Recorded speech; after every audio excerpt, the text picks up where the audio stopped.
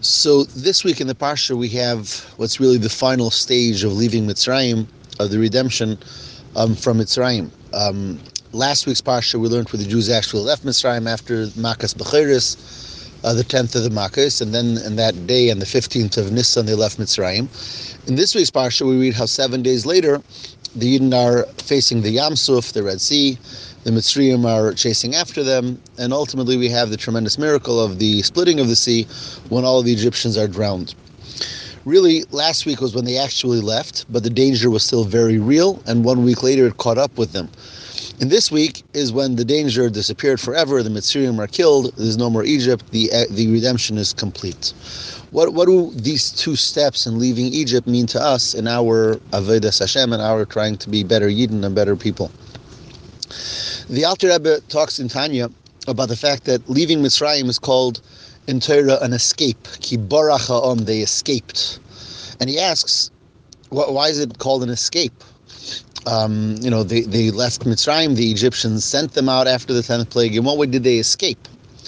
And the simple explanation is the reason it's called an escape is because they really told the Egyptians that they're going only for 3 days and they're coming back. And they didn't come back. So in a sense, although for that moment the Egyptians let them out, but the Jews really were escaping in a sense of, again, they told them we're coming back, and they didn't. The question, though, in Tanya is, why did they have to escape? Why did they have to tell them we're coming back in 3 days? After all, it was after 10 plagues. They were in the driver's seat. Why couldn't they say we're going out forever? And the Egyptians would have no choice but to agree. It seems that for some reason, Mitzrayim, we left it.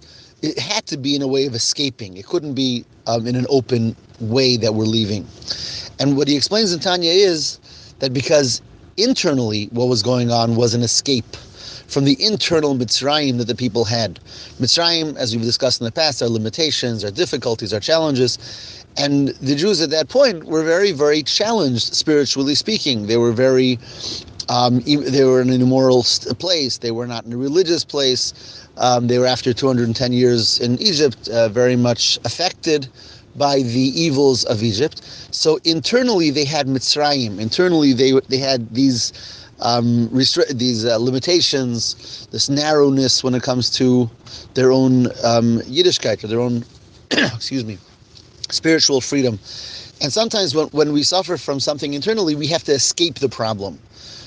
Before we're actually able to transform a problem, we have to escape it. Example, a person who has a problem with temper. So when one feels they're losing their temper, that's not a time to try to transform their temper and solve the problem forever.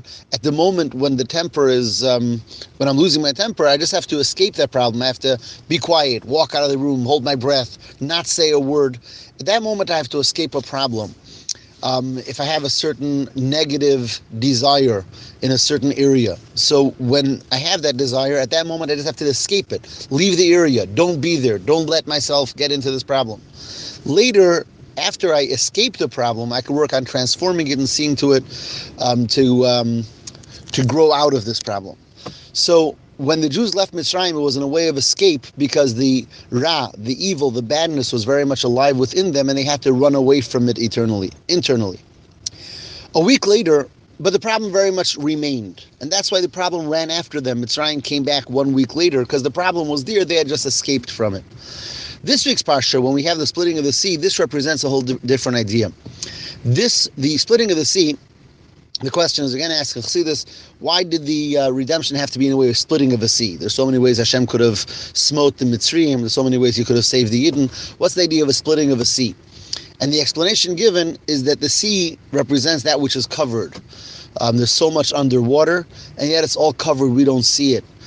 Spiritually speaking, there's so many levels of godliness that are covered, that are concealed. And the splitting of the sea was when all those levels were revealed. That which is normally concealed is revealed, and that's why it was such a great revelation.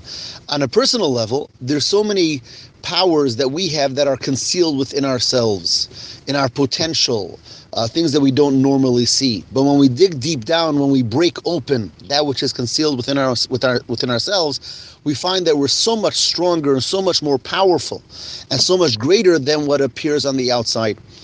So the ultimate step of leaving Egypt is not running away from the problem, but opening ourselves up, digging deep within ourselves and finding how we have truly the answers to our problems. We have the ability to stand above and grow above those perceived problems that plague us.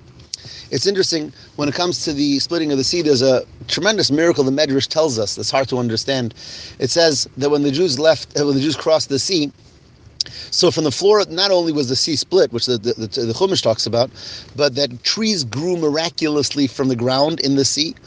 The trees sprouted fruits. The birds, the Jewish children picked the fruits and fed the birds who sang with them the song of Az Yasher, the song thanking Hashem for splitting of the sea. A very magnificent miracle, but the question is, why did that miracle happen? We know Hashem doesn't just make miracles just because. What was the need for such a miracle? Again, that the ground sprouts trees and the trees sprout fruit, and the kids are already picking the fruit and feeding the birds who are singing Az Yasher. What's behind that interesting, fascinating miracle that the Medrash is telling about? And in short, the Rebbe tells us that really this world is, we have throughout Chassidus talks about that this world is made up of four basic groups, and that is that which is called doimim, the inanimate, the ground, rocks, and so on. Someach, that which grows. Chai, that which is alive. And medaber, which is a human being. In this story, in this miracle, each of these showed all of their potential in a tremendous way. The potential of ground, even though ground is inanimate, but within that you have the power for growth, because trees and grass and flowers grow from the ground. Grass, which is that which grows, can then be consumed by animals, which is the higher level. After that which grows is the animals. Animals then can be consumed by people. And people can connect to Hashem, which is above creation whatsoever. In this story, the ground miraculously grew all its trees immediately, so that the ground released or revealed its innermost powers, its innermost abilities. The trees grew fruit. So that the trees have within it the power of growing fruit. Right away it grew its fruit. Right away it showed its potential. The fruit was eaten by the birds. So that which grows became part of that which is alive. The birds joined the people in song. So the birds, which are the animal kingdom, they showed their ability to connect with the people, with the human beings. The people sang to Hashem. They connected to Hashem above them. All of this is part of the story of Kriyas Yamsuf. Everything shows its inner potential, reaches deep within, and finds its potential in this tremendous and beautiful way. When we dig deep within, and we find our inner potential, we're able to totally vanquish those Mitzrayim, those difficulties, those challenges that plague us. Have a wonderful Shabbos.